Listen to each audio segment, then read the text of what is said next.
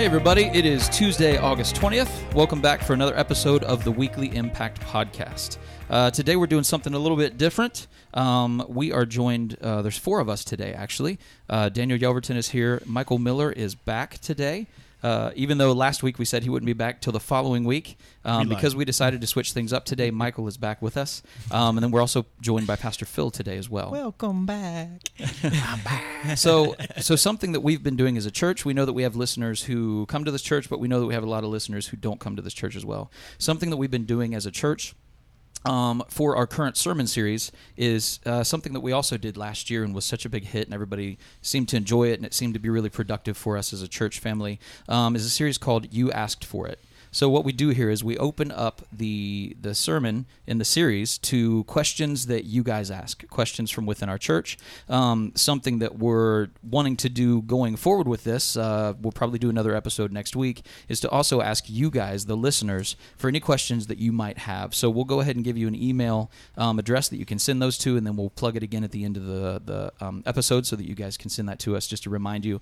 But it's contact@myelevationcc.org.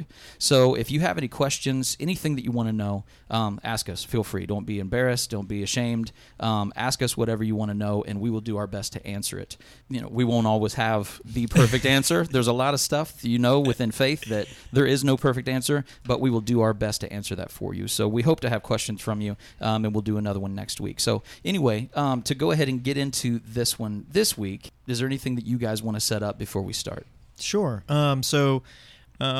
One of the things that we just really love this series because I think growing up in faith, you are not always encouraged to ask questions. If anything, like when you ask a question, you kind of get turned away, or you get kind of a blanket answer that really doesn't answer the question. And that, I think that really damages our faith, because our faith is not only just this ethereal thing. It's something we can hold on to. There's evidence. There's evidence that God loves us. There's evidence of Jesus and what he's done for us. And there's evidence in the Holy Spirit's work in our life. And so it's important for us to ask questions. It's important for us to understand.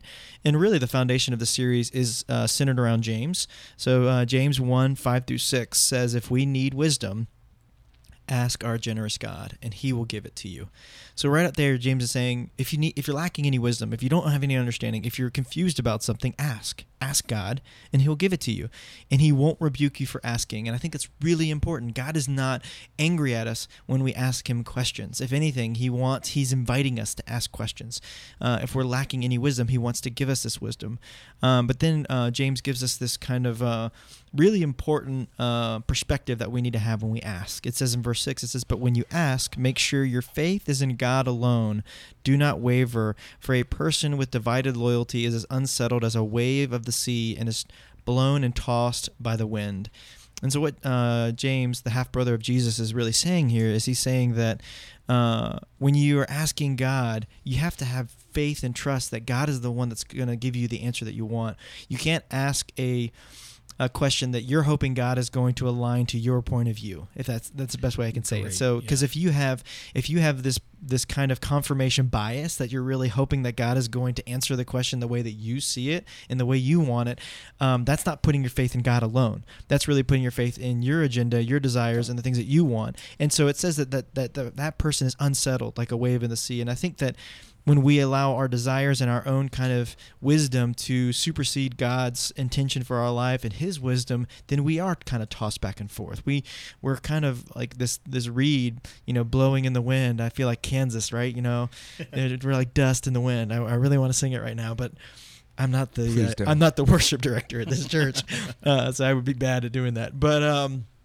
But anyway, so that's kind of what we have built the series around is ask. It's important to ask.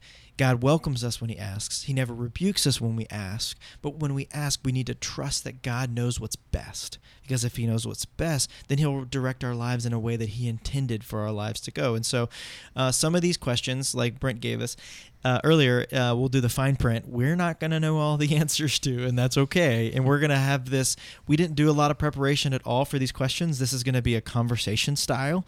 So there might be some stumbling. There might be a few ums. There might be awkward silence because we're just kind of working through these questions as a conversation and as we're just just kind of off the cuff. And that's the whole reason why we do the series this way, because we want it to be more of a natural kind of flow than us having these seminary type answers, even though none of us have gone to seminary. Michael's the most astute one here. So thank you, Michael, for being here. Great. Thanks for that, Daniel. High No pressure. No expectations. pressure. Don't call him names, Daniel. I know, exactly. My bad. He's so astute. Gosh, that's insulting. So anyway, just to kind of reiterate what Brent said, send in questions. We would love to hear from our listeners, especially the listeners that don't have the opportunity to come to our church and be a part of this You Asked For It series. You are a part of it now with the podcast, and so we want you to ask questions. And what's that email again, Brent? It's contact, CONTACT, at myelevationcc, 2 letters, cc.org. Contact at myelevationcc.org. And the awesome thing is that we've had questions rolling in for weeks now, and I see them coming in every single day in the email address. So it's really cool, and it's really cool that we're having to do this podcast because we got so many questions. Yeah. We are now... We've done 2 Sundays of You Asked For It, and we still have so many questions that we needed to do this podcast to answer more of them that we might not be able to get to in the series. So if you guys send us more questions from wherever you are in the world, we will do our best to get to them next week. We will get to all that we can. So hopefully you guys will do that. It's the first chance that we've had to be interactive with you guys really as a podcast since we've been doing this. So we thank you guys for sticking with us this whole time. So also, one more thing.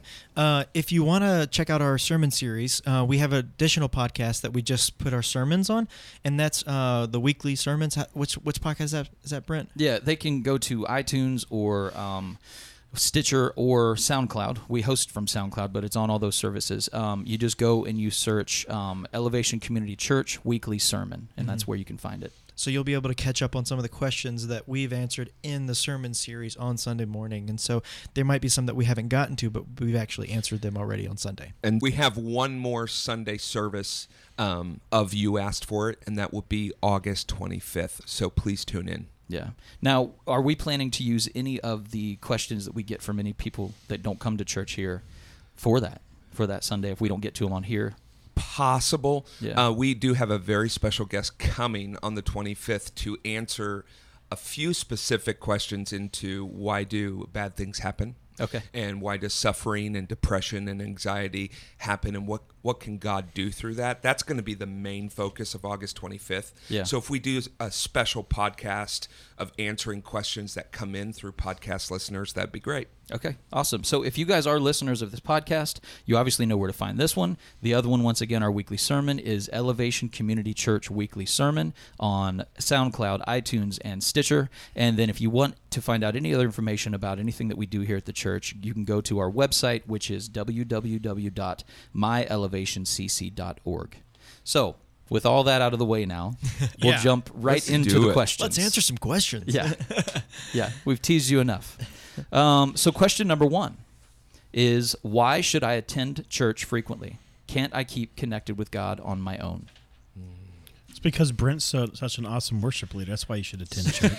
Very true. Thanks. If I could, just to kind of start this out, if you look before the fall in Genesis, when everything was perfect, God did not design man to be alone. Mm-hmm. God never designed man to be alone. Always in the context of relationship with him and with another person in relationship. And so, can a Christian grow in their walk with God? Absolutely. Adam did by himself, but he grew even more with his relationship with God through his partner, through a relationship. And so I say this a lot, that I don't believe an average Christian can grow to the capacity of what God has designed for them without relationship. Yeah. And so I don't know if that just kind of launches us into it. It's why Tom Hanks had Wilson, right?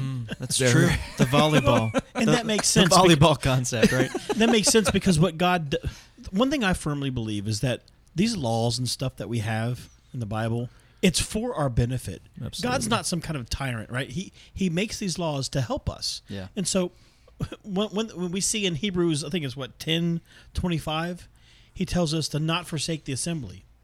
That's not just because he wants to have this arbitrary rule or this silly rule for us. No, it's for our benefit, and I guess as you guys are saying, because we're not supposed to be alone.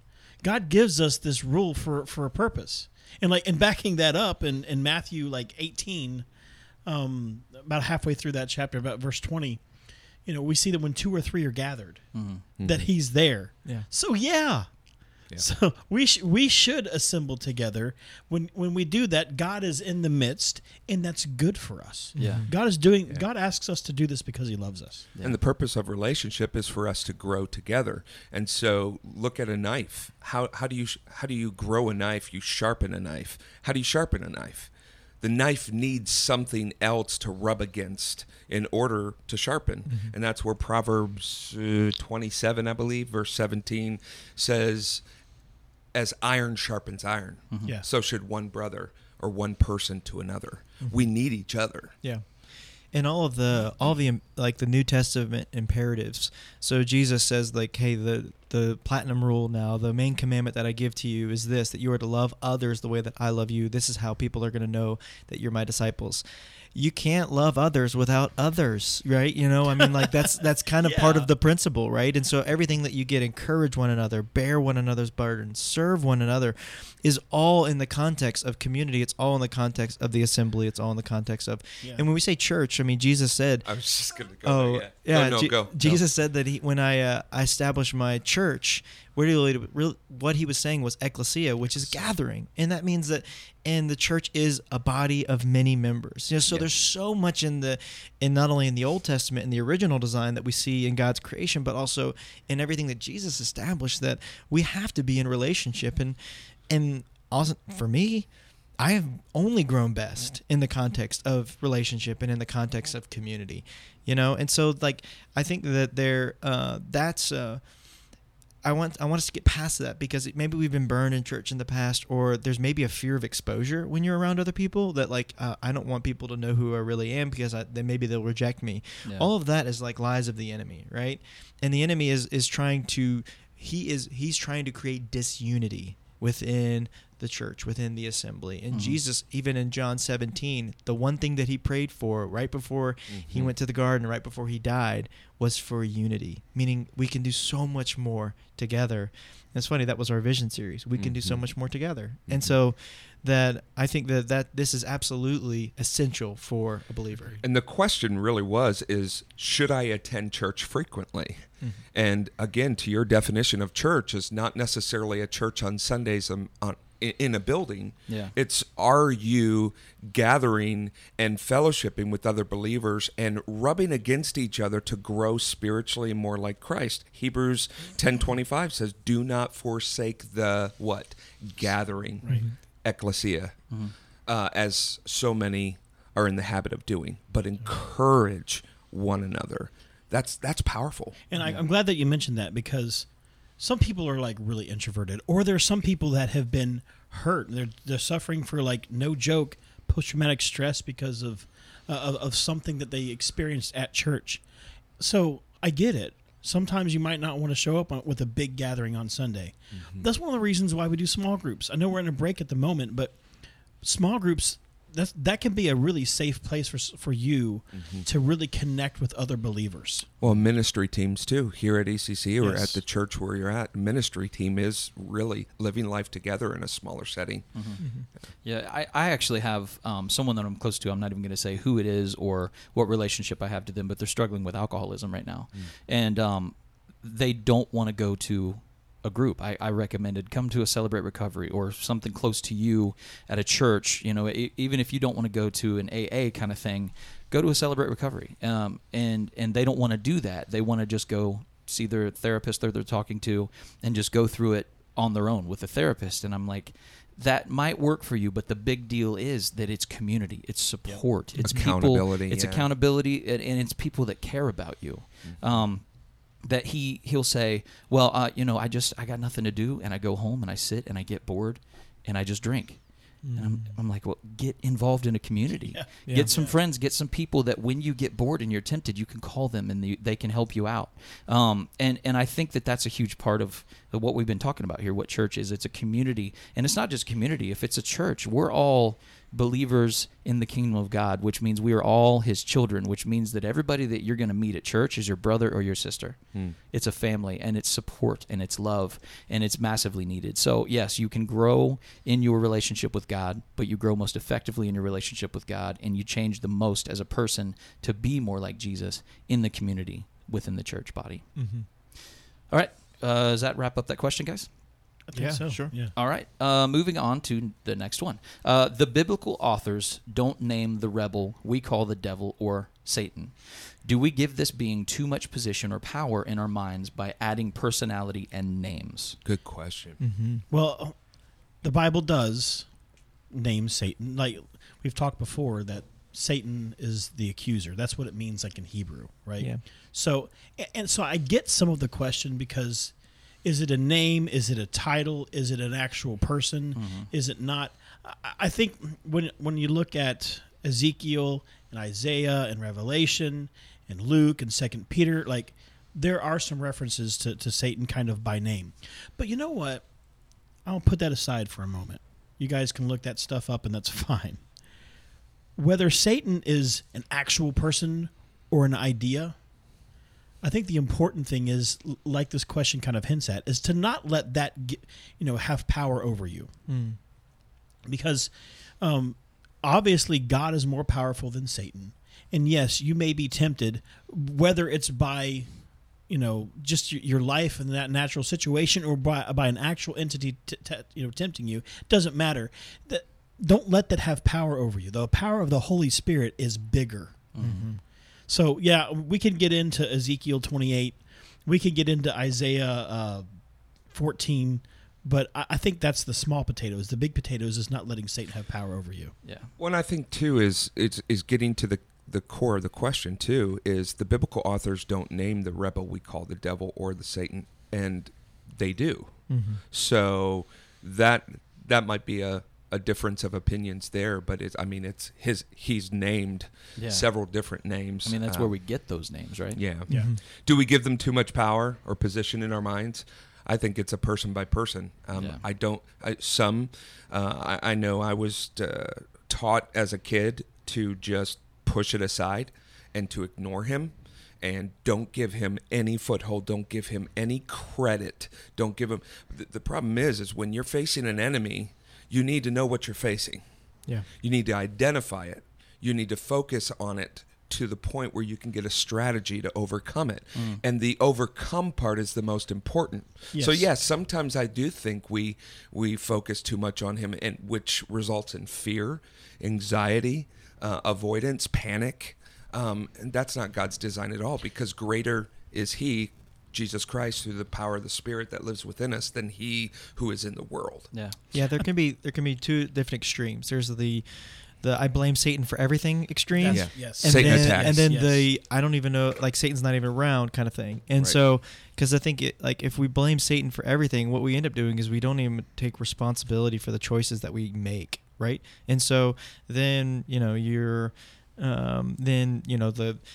choices that we make have consequences, right? Our own desires will entice us and drag us away. Kind of, that's what James says, And so, like knowing that, like we have a choice in the things that we do and the choices that we make, and so, but also knowing that we have a tempter, that we have an accuser, we have somebody that is spilling out lies that wants us to believe the lies, and when we align ourselves to the lies of the enemy, that's when the enemy wins, right? When we start to believe and live out, because belief is really seen in the actions, right? What I believe is seen by what I do and how I act and what I think about myself, right? And so if I begin to believe the lies, then I will begin to start walking in step with what the enemy has for me. And so you'll start seeing the snowball effect that can kind of happen there. And so, yeah, I agree that we don't need to give Satan this like power and authority that he's like on the same level of God. That's Right. absolutely not. We actually have like evidence in Scripture that says that Satan is not like God. Like God is able to see everything. God is able to be everywhere. Satan can't. Yeah. Right. It says in Job 1 that Satan has been walking around the earth, traveling to and fro, meaning that he's not able to be everywhere at once, that he has to walk around and observe people, right? And so like there's limitations to what our enemy has. And our enemy has the most power when we align our thinking and our thoughts and our actions to the lies that he's speaking. Yeah. I think realizing the authority that you have as a child of God, as someone who the Holy Spirit inhabits, that for me has changed a lot. I used to almost be afraid to speak to anything that was going on in my life because I was like, oh, I'm going to invite more attacks. And now realizing the authority that's within me and that's within all of us, a couple weeks ago, I was having a massively bad day. Everything that could go wrong was going wrong. And I was like, you know what? You're a jerk. And I just started speaking to him and saying, I speak with the authority that I have as a child of God, that you're going to get the heck away from me and you're going to leave me alone today. And it was like so freeing. And I just felt so much better. Yeah. And I think when we talk about giving them too much power, I think that's a big way that we can just not do that. Just realize who you are with the Holy Spirit inside of you and speak into that and use that authority that you have to take control. I mean, if you think about it, if someone's breaking into your house, you don't just say, "Okay, that's nobody." Right. They're not there. Yeah. No. Ignore What them. I say is, get out. Yeah. Yeah. Like, get the hell out Yeah. of my house. And a brother of mine, a friend of mine, always says, when he recognizes the devil's trying to mess with him, he says, "Satan, go to hell." Yeah. I mean, it really is that kind of analogy of how do we address the enemy? Yeah. Do we address the enemy and with fear and panic, Right. or do we address the enemy in the sense that he's not there? And knowing that we are made in the image of God, and so much of God's authority is seen in Him speaking. When He speaks, things happen. When Jesus says, whenever we ask anything in His name, it happens. And so there's something about our voice, and when we are silent, or the enemy has silenced us, then he has so much. His power is winning because our voice and our combat against him is not being used at all. Yeah.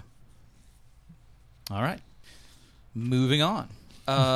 Next question. Can we lose our salvation? I cheated on this one. I wrote things down, guys. It says once saved, always saved? Question mark. Question mark, yeah. Well, let me read a couple scriptures because I did write this one down because I think this is important. And with this, just know that there are solid arguments for both sides. Absolutely. There is different denominations that believe one way, other denominations another way. So this is a constant debate. You know Yeah. what? Because of that, let me back up before I read any scriptures because I think we need to have some unity in this. So here's the thing. People that are Calvinists, if you don't know what that word means, these are people that believe that once you're saved, you're always saved. I happen to have that belief, right? But guess what? When a Calvinist sees some dude that just completely turns his back on Jesus and just goes and lives his own way, most of us would question their salvation. We'd say, I wonder if he just did a repeat after me prayer, or wonder if that was sincere. Now, an Armenian, or I'm forgetting the other word, but the opposite side, what they might say is, well, they were saved, but they gave their salvation, they gave that gift back. They abandoned their salvation. An interesting thing to me is both sides, at the end of the day, when they see someone that is just totally walking the other way, they would say, well, that dude ain't saved. So it's funny, we both, at the end of the day, end up at the same place. So, Which is a judgment on both sides, if you want to think about it. Yeah. Yeah. So instead of reading the scriptures, one thing that has been very, very pressed upon my heart as a children's director is that I want to make sure that we don't create false conversions with children. That's why we've been very careful when we had we did Dunked, where we had a bunch of baptisms, and that was awesome. I absolutely loved seeing kids and teens get baptized. But we counseled the kids. We had interviews, and we wanted to make sure that these kids were ready for baptism, that they understood salvation, because we don't want a false conversion and someone to walk away. So I happen to believe that if you have a real moment with Jesus, that you accept Jesus into your heart, I know that's a weird metaphor, but you know what I mean. If you call upon the name of the Lord and you do that with sincerity and you start a relationship with Jesus, I believe that's an eternal long relationship that you have, and I believe that He will never leave you nor forsake you. But I believe that sometimes we get kids a lot that will repeat after me, and then they'll think they said a prayer, and then they grow up and they never really start a relationship with God, and they walk away. I would question their salvation at that point. Yeah.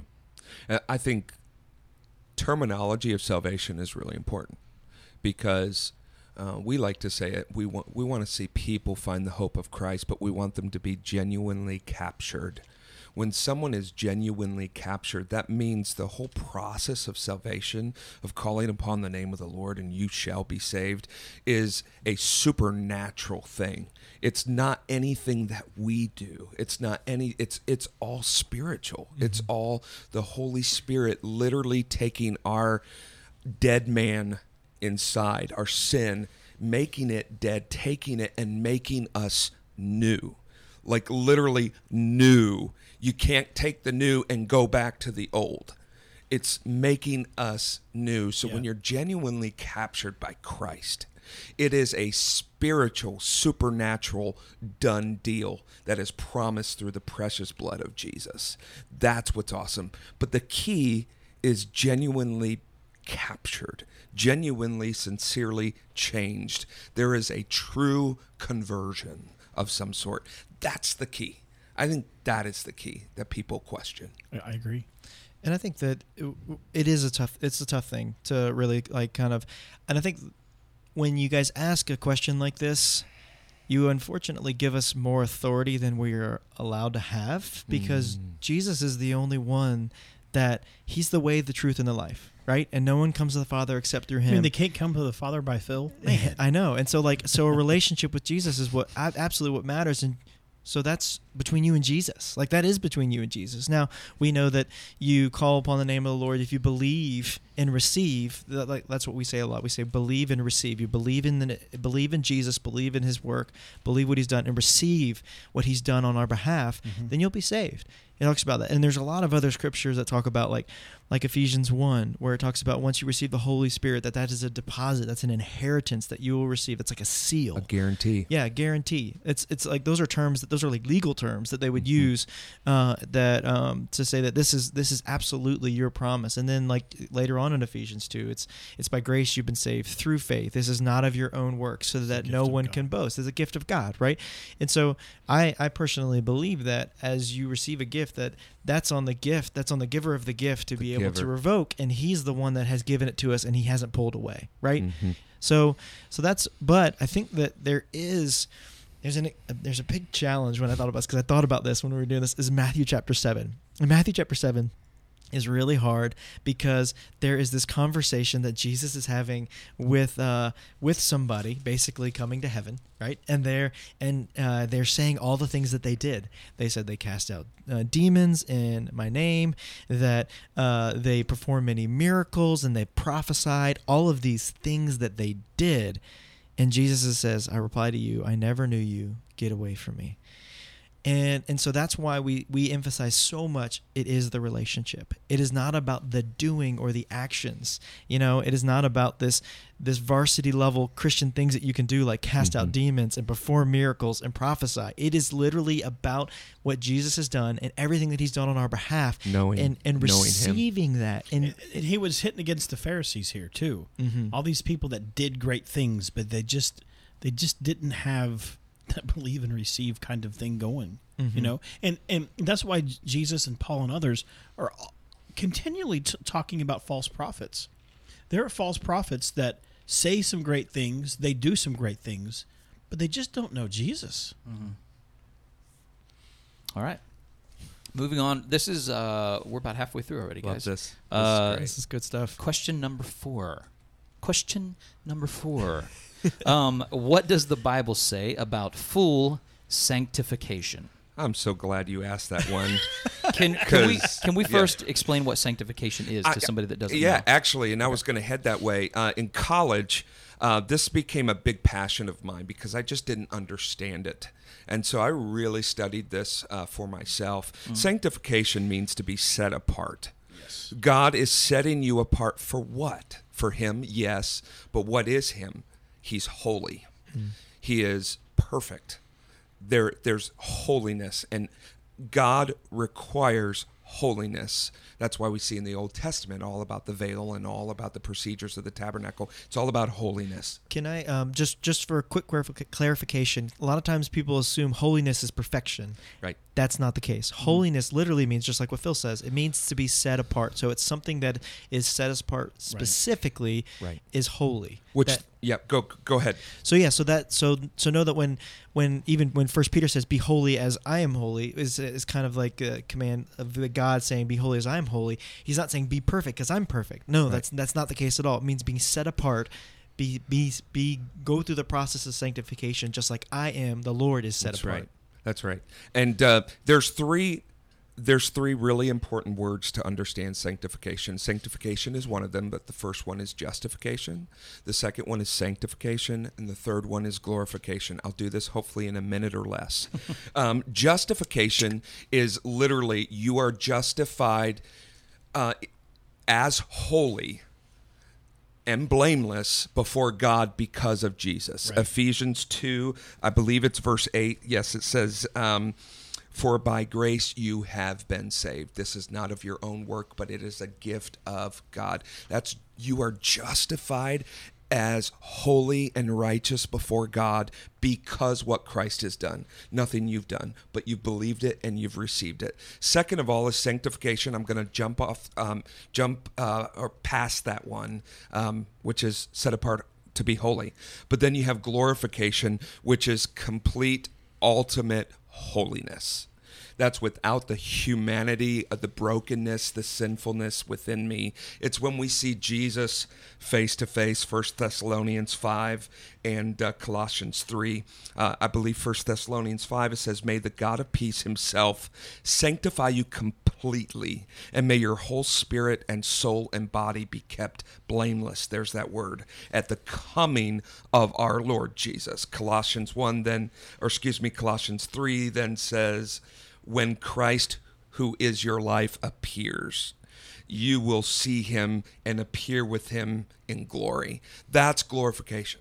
So then sandwiched between justification and glorification is sanctification. Nice. It's a process of looking more and more like Jesus.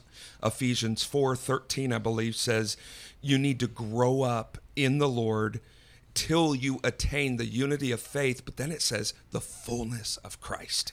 That is sanctification. And we do it together, going back to question 1. We do it together, not by ourselves, but as a body. And we grow more and more like Christ. And my favorite verse, it's actually our wedding verse. 2 Corinthians 3:17 through 18 says, where the Spirit of the Lord is, there is freedom, and we who with unveiled faces, meaning those who have believed the gospel, believed in Jesus, and received the Holy Spirit, the new birth, we are being changed or transformed into his likeness. What is that? Holiness.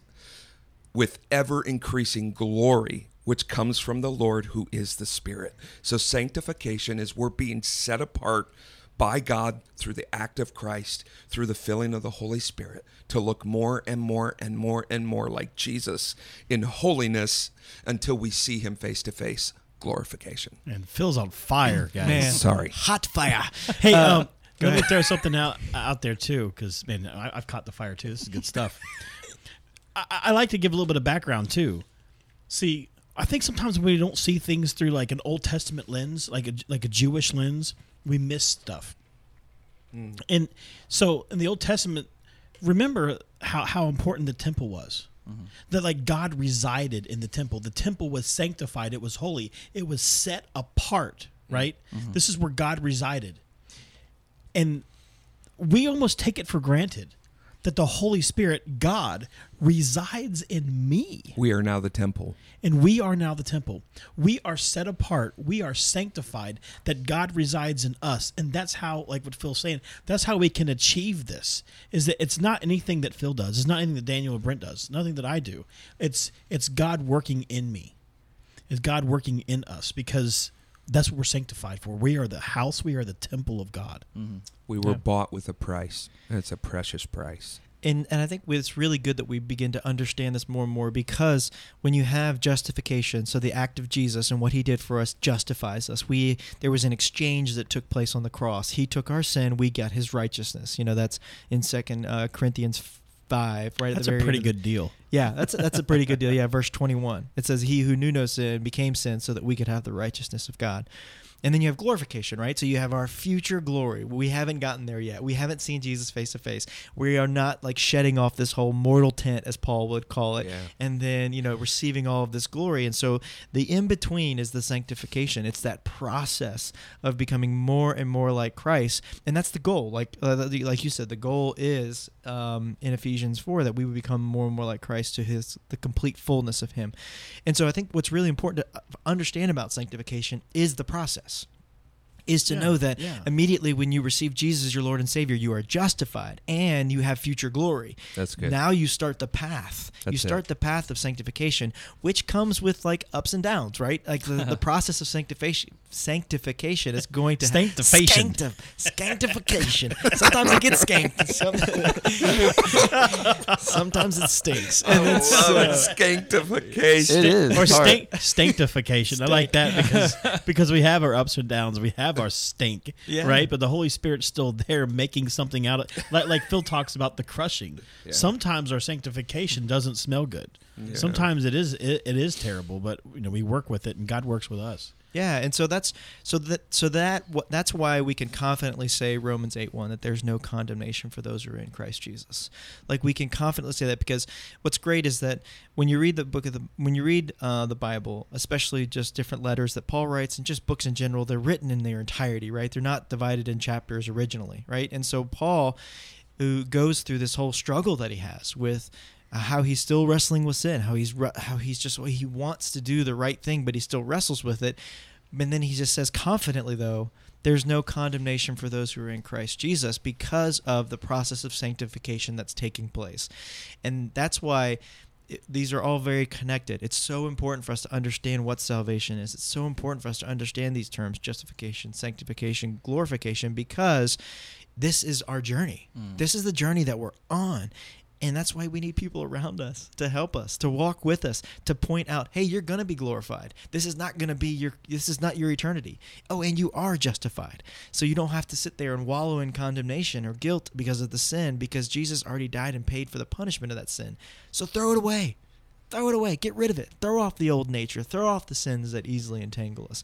That's just part of the process. And I think I'm not going to steal our host's job, but that segues very well into the very next question that we have, which is so you did steal his job. Way to go, Daniel. I did.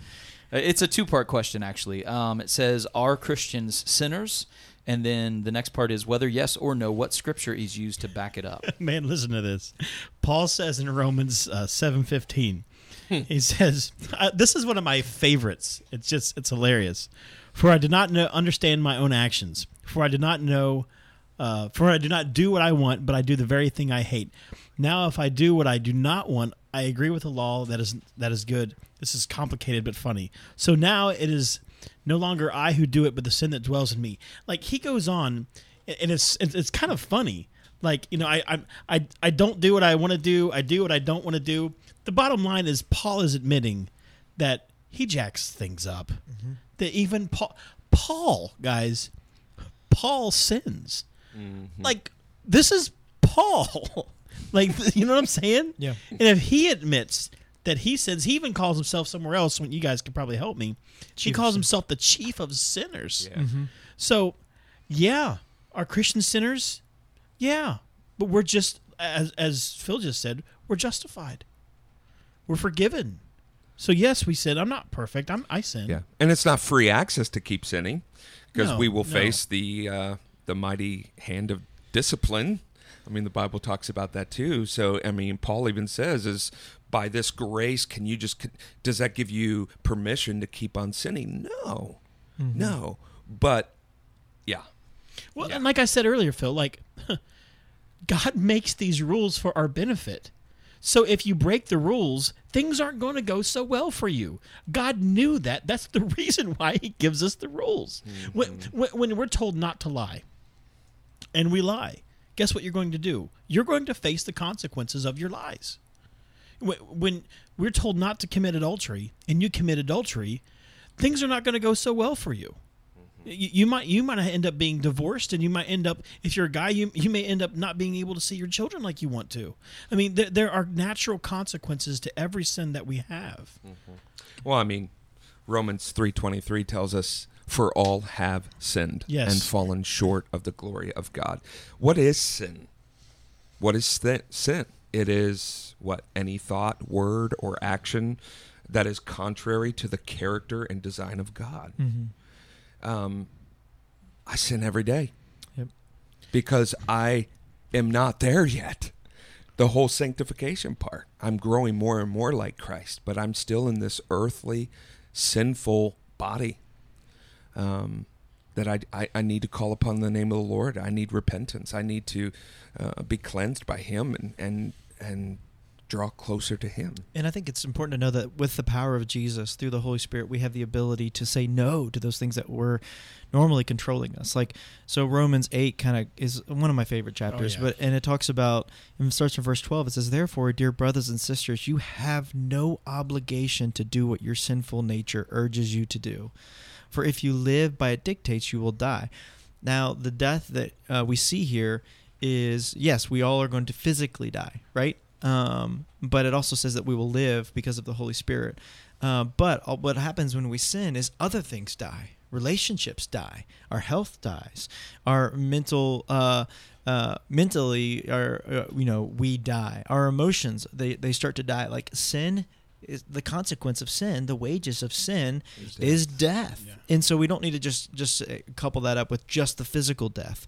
You lose things. Stuff dies. You've seen that in your relationships. You've seen that by the choices that you make, that stuff it dies. Yeah. And says, so, but if through the power of the Spirit, you put to death these deeds, your sinful nature, you will live. So you'll experience this life as you put this to death. So it's an action, it's a choice, it's things that we do.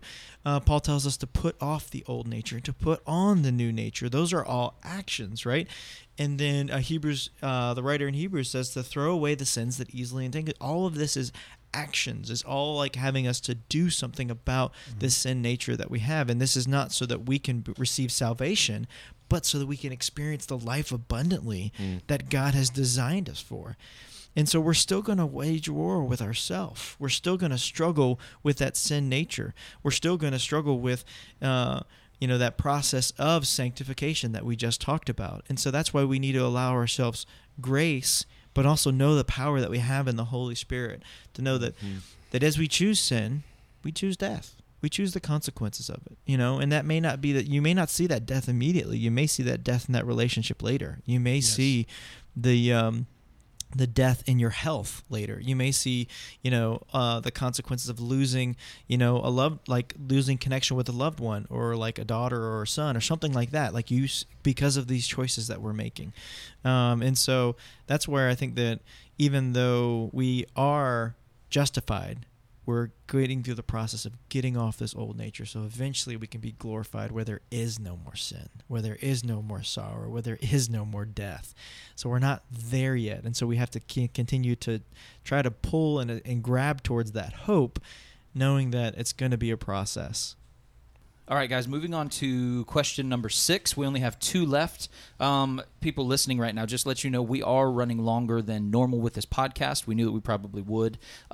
So thank you for sticking around with that, but just letting you know we're still going to be going. I know that we're around the time that we usually stop. We're still going to probably be going for about another 10 or 15 minutes or so. So moving on to question number 6. Can we talk about Ephesians 5:22 through 33? This verse has helped in our marriage. Just a heads up to you guys, too, listening, that all of these questions, and if you send any questions, it's all anonymous. So we're not naming names here. I'm not saying this verse has helped in my marriage when I ask this question. I'm saying whoever sent this in said, can we talk about Ephesians 5:22 through 33? This verse has helped in our marriage. Well, let's read it first. Yeah. It says, "First, wives, submit to your own husbands as to the Lord, for the husband is the head of the wife, even as Christ is the head of the church, his body, and is himself its Savior. Now, as the church submits to Christ, so also wives should submit in everything to their husbands. Husbands, love your wives as Christ loved the church and gave himself up for her, that he might sanctify her, having cleansed her by the washing of the water with the word, so that he might present the church to himself in splendor, without spot or wrinkle or any such thing, that she might be holy and without blemish. In the same way, husbands should love their wives as their own bodies. He who loves his wife loves himself. All right, I want to talk about this so you guys can disagree with me. So, this is why I think that looking at Scripture in its literary context matters. Because what we like to argue is we want to argue, wives, submit to your husbands. And then the wives want to argue, well, husbands need to love their wives like Christ loved the church. And we use those things against each other.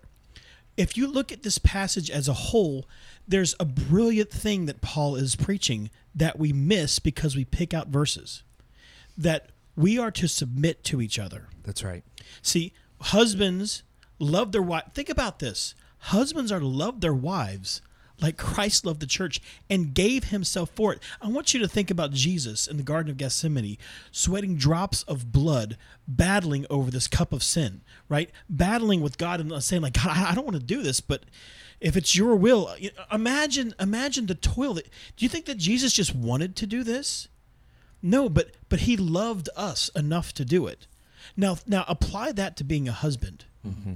There are times when we need to submit to our wives. That's right. To do things that we don't want to do that they need us to do. Mm-hmm. And the same goes for wives and with their husbands. Right. That there are times that wives need to sacrifice for their husbands. So I see this as a relationship. I don't see this as a singular command to husbands or a singular command to wives. We are to submit to each other, and this is a partnership. We see in the Bible that we are one. Man and wife become like one being. So I don't think this is a dictatorship. I think this is a partnership. You mean it's not set up by a patriarchal system that just wants to rule all women? I don't believe so, but you guys may disagree. I think I throw that out there. Side note, like, empowerment of women started with Christianity, just so you guys know. I mean, like, that was like, if you want to go back to non-Christian times, you don't want to do that. You don't want to do that. You don't want to do that. Like, empower, like, literally. Simple. I remember sitting in a college course, a New Testament college course, and we had a major debate over this. And, of course, one woman spoke up and just was obviously picking the verse apart. But my buddy, shout out to my buddy Tim, he said something that has stuck with me all these years. He says, honestly, this is all about what you said, Michael, relationship. Each of us have a part to play. Not one's more important than the other. But he said, if men today began to live up to this calling and this command as husbands, wives would not be picking apart the word submit and respect. Yeah. We wouldn't. We all have to do our part. Mm-hmm. If a man is loving his wife as Christ loves the church, and she is not following suit to love him and serve him, it's one-sided still. Right. Yeah. It's one-sided still. So we both have a part to play. But I think if men began to become and live as men, become man up, and love and sacrifice for our wives and for our families, this would not be an issue. You know what? Another thing that this brings up is how, I'm sorry if I'm venting on this one, right? But how we read the Bible. We tend to read the Bible for everybody else. Mm-hmm. So men will read this and say, listen, you need to submit to me. And women be like, well, you need to love me. Instead of reading what we are to do. Yeah. And this is something that I see with a lot of questions. We'll talk about the gay question, and people know, what should gay people do? Well, you know what? Why don't we read the Bible and think about what you need to do with your life? What about the sin that Michael Miller has? I mean, I'll be transparent and honest. I eat too much. You guys that you guys can't see, I have this big old belly, and it's because I'm addicted to sugar. I don't know about you. I'm drinking a V8 right now, so. and I just had a delicious iced coffee that Daniel made me because he loves me. But true. Look, but that's out of reverence to Christ, of course. But that's sin in my life, and maybe I need to treat my body like a temple. Instead of worrying about the gay issue, maybe I should be looking at Michael Miller's sin. And I have a pet peeve with that because I think we look at other people and we try to use the Bible to judge other people instead of removing the beam from our own eye. Yeah. Okay, vent over. That's awesome. I actually I was thinking a lot about that today in my own personal life and was thinking like, it would be awesome. You can't do it, but somebody could start like a beam removal service. Like, I'm going to have somebody come remove my beam. We'll call it the call it out service. Yeah. Call it out. Well, I think it is like, Michael, that's an awesome point. Like, it really is. I think that in a lot of ways, and the way I would say that most broken religion functions is that we want justice for everyone else but mercy for us, right?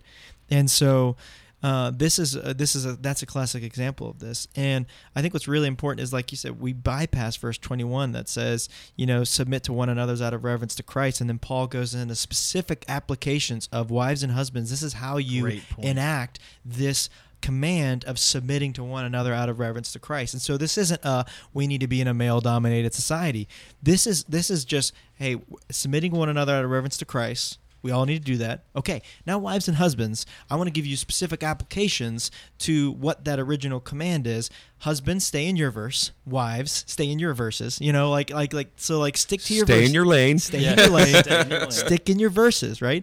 And so it's really important for us to do this because this is not like you said, this is not something for us to lord over people or to point at somebody else. That's not what draws people to repentance. It's kindness that draws people to repentance. We see that in Romans 2. And so like husbands, stick to this. And I can just say that from my very limited experience of being married, me and Lainey have been married for 5 years, is that our relationship works best when I focus on what I need to do. When I focus on my role as loving my wife and laying my life down for my wife and not worrying about her responsibility, because ultimately I'm going to have to give an account to Jesus for how I did these verses.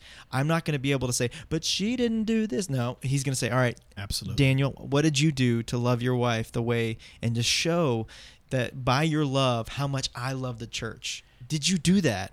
Because if you didn't, then you didn't do what you were supposed to do. And I'm like, ugh. So that's a big calling on us as guys that we, as husbands, that we are supposed to lay our life down for our wives and to be that example. And so that's why I think it's so important for us to focus on what our calling is as husbands, and separately, wives, what your calling is as wives. Yeah. All right, one last thing on this, and we can move on to the next one, Brandon. No. But please. So what I said earlier is that God gives us laws because he loves us. Mm-hmm. These are things that are good for us. He knows us. Notice these laws here. Wives are to submit to their husband. What does men? We need respect. That's one of the things that are just ingrained in our ego. It's going to go well for you, wife, if you respect your husband. What do women need? Women need love. God knew this. He made women. He made these laws because he knows us. He's like, hey, guys, here's a big tip. Love your wives. I made them. I know them. They need love. Hey, women, your dudes, they need to be respected. I made them. I know this. Do it. God knows us. He made these laws to make things work. This is how relationships work because God made us that way. Mic drop. Yeah. Mic drop. All right, last question.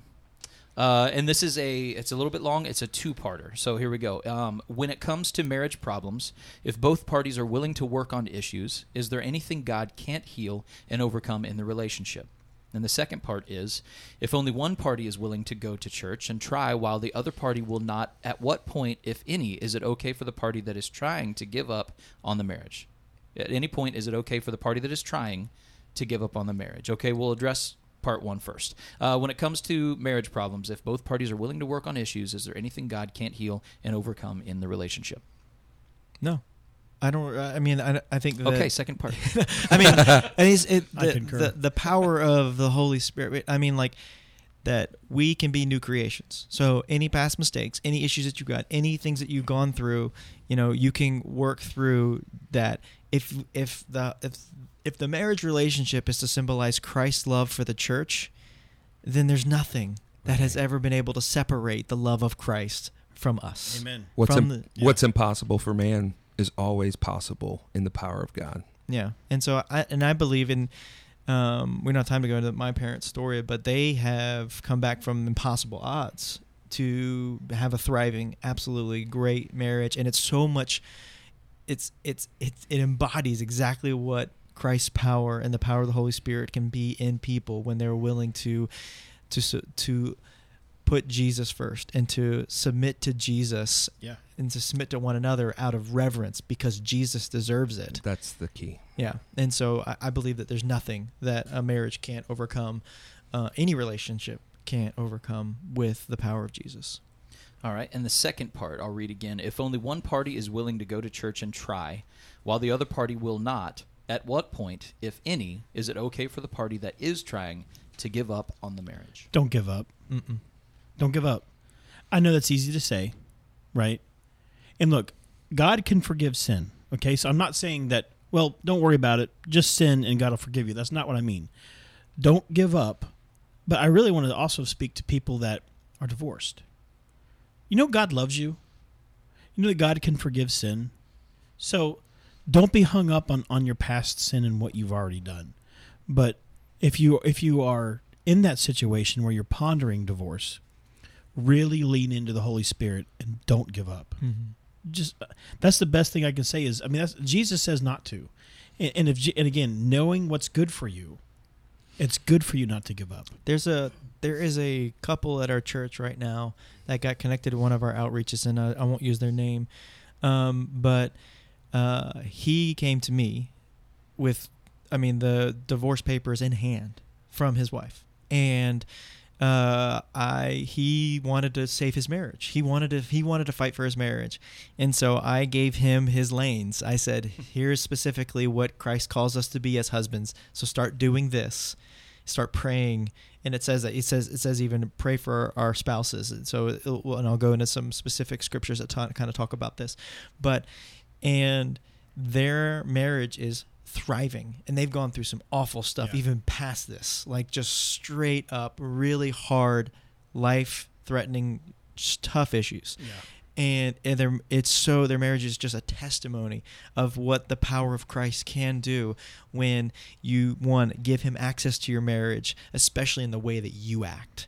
When you are infusing Christ in your marriage because you're doing everything you're supposed to do on your end to be the husband that Christ has called you to be, or be the wife that Christ has called you to be, there is amazing things that happen. And there's a scripture that I want to point out, and this is what Paul says in 1 Corinthians 7, verse 12 through 16. It says, this is Paul answering specific questions. Hey, he did a "you asked for it" for the Corinthian church, Yeah. right? And so he's answering questions from the church, and he says, "Now I speak to the rest of you, though I do not have a direct command from the Lord. If a fellow believer has a wife who is not a believer and she is willing to continue to live with him, he must not leave her."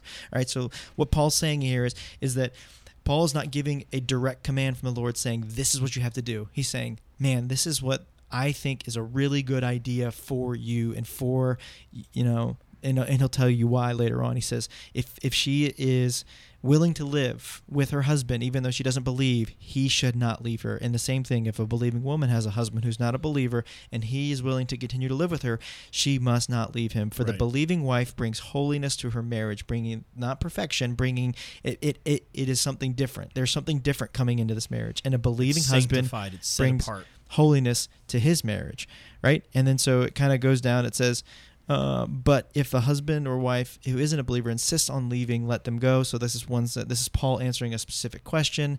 And so, but he says, don't you wives realize that your husbands might be saved because of you? And don't your husbands realize that your wives might be saved because of you? Yeah. So we have to almost get different perspective here, that you sticking it out and laying your life down for your husband or your wife who's not believing but is willing to stay with you, and you bringing sanctification and holiness to your marriage because your relationship with Jesus has the ability to alter their eternity. That is worth it. Mm-hmm. That is always worth it. Everything that we do in life that has a chance to bring somebody to relationship with Jesus for eternity is always going to be worth it. Always, right? Apart from sinning. So this is like one of those things that I really feel like is, man, you need to stick with it because there's evidence and there's power in the Holy Spirit, and the power of Jesus can bring dead things to life, including marriages. Can I throw one little caveat though? Be safe. Now look, Yeah. if you're in a dangerous relationship where it's physically violent, Right. I don't mean go get divorced, okay? But maybe you need a physical separation to cool things down. Or just a timeout. Yeah. Yes. Don't put yourself in danger. Yeah. You might need to move in with mom and dad for a minute while you're still married, while you cool things down, get a little bit of space to keep yourself safe. And a marriage, in order to work, takes two. And if one is not willing to work at it, you have got to surrender to God's control, because husband or wife, you cannot change them. No matter how hard you try, no matter how good you behave You're or right. you treat them, it really is about surrendering to the power of the Holy Spirit to change a life. We've seen it. You hear testimonies all the time about it. God can do it. It's just sometimes you have to allow the process to reach its fulfillment. All right. Well, I think that finishes up for today. Guys, we are close to the hour mark. I know we've gone just a little bit over that. Once again, thank you so much for sticking with us for this. We will be back next week as well, as we spoke on earlier. So please be sending those questions in. We'll go ahead and close up with a prayer now, and then we'll get you that information one more time so that you can send us any questions that you might have from anywhere you might be in the world, and we will do our best to get to that next week. But will one of you guys pray for us today? Anybody mind? I'll do it. Okay. Jesus, thank you so much, Lord, that you gave us such a great example of what it means to follow you. And you showed us the design and the intention of our Heavenly Father from the start. And so, God, I just pray if we are lacking any wisdom, give us the courage to ask, knowing that you are welcoming our questions, knowing that you are not insecure in who you are. You're not insecure in your wisdom. You're not insecure in your power, that you're not the Wizard of Oz hiding behind the curtain just hoping that we don't ask questions. That's not you. That's not who you are. So thank you, God, that you as a good dad receive our questions, whether they're silly or whether they are very deep, troubled questions, God. You receive them. And so, Lord, I just pray that you would give us the courage to continue to pursue your wisdom, to trust you that you know what's best for us, that if you would go to the great lengths of sending your son Jesus to die for us, that you love us no matter what, and that you care for us, and that you want the best for us, and that you have our best intentions at heart. So God, I pray that you would help us to grow in our trust for you, help us to grow in the wisdom that you have for us, and Lord, may we become more and more like your son Jesus through this great process of sanctification. We love you, Jesus. Thank you for making all of this possible. Thank you for giving us a way and access to God so that we can become bold. We can go boldly before the throne of God and ask these things and ask the Lord, knowing that he will not turn us away. So we thank you for all of that, Jesus, and it's in your powerful name we pray. Amen. Amen. Thank you, Daniel. Michael, Phil, Daniel, thanks for getting together and putting this thing together. This has been a lot of fun today. All of you listening, thank you so much for joining us each week. We just really hope, as always, that this is helpful for you guys. So hopefully, if we answered any of your questions today, hopefully it was to your satisfaction. And please, for next week's episode, send us your questions from anywhere you are. Once again, the email to send that to is contact@myelevationcc.org. And if you ever want to have anything, you want to check anything out that we're doing as a church, our website is www.myelevationcc.org.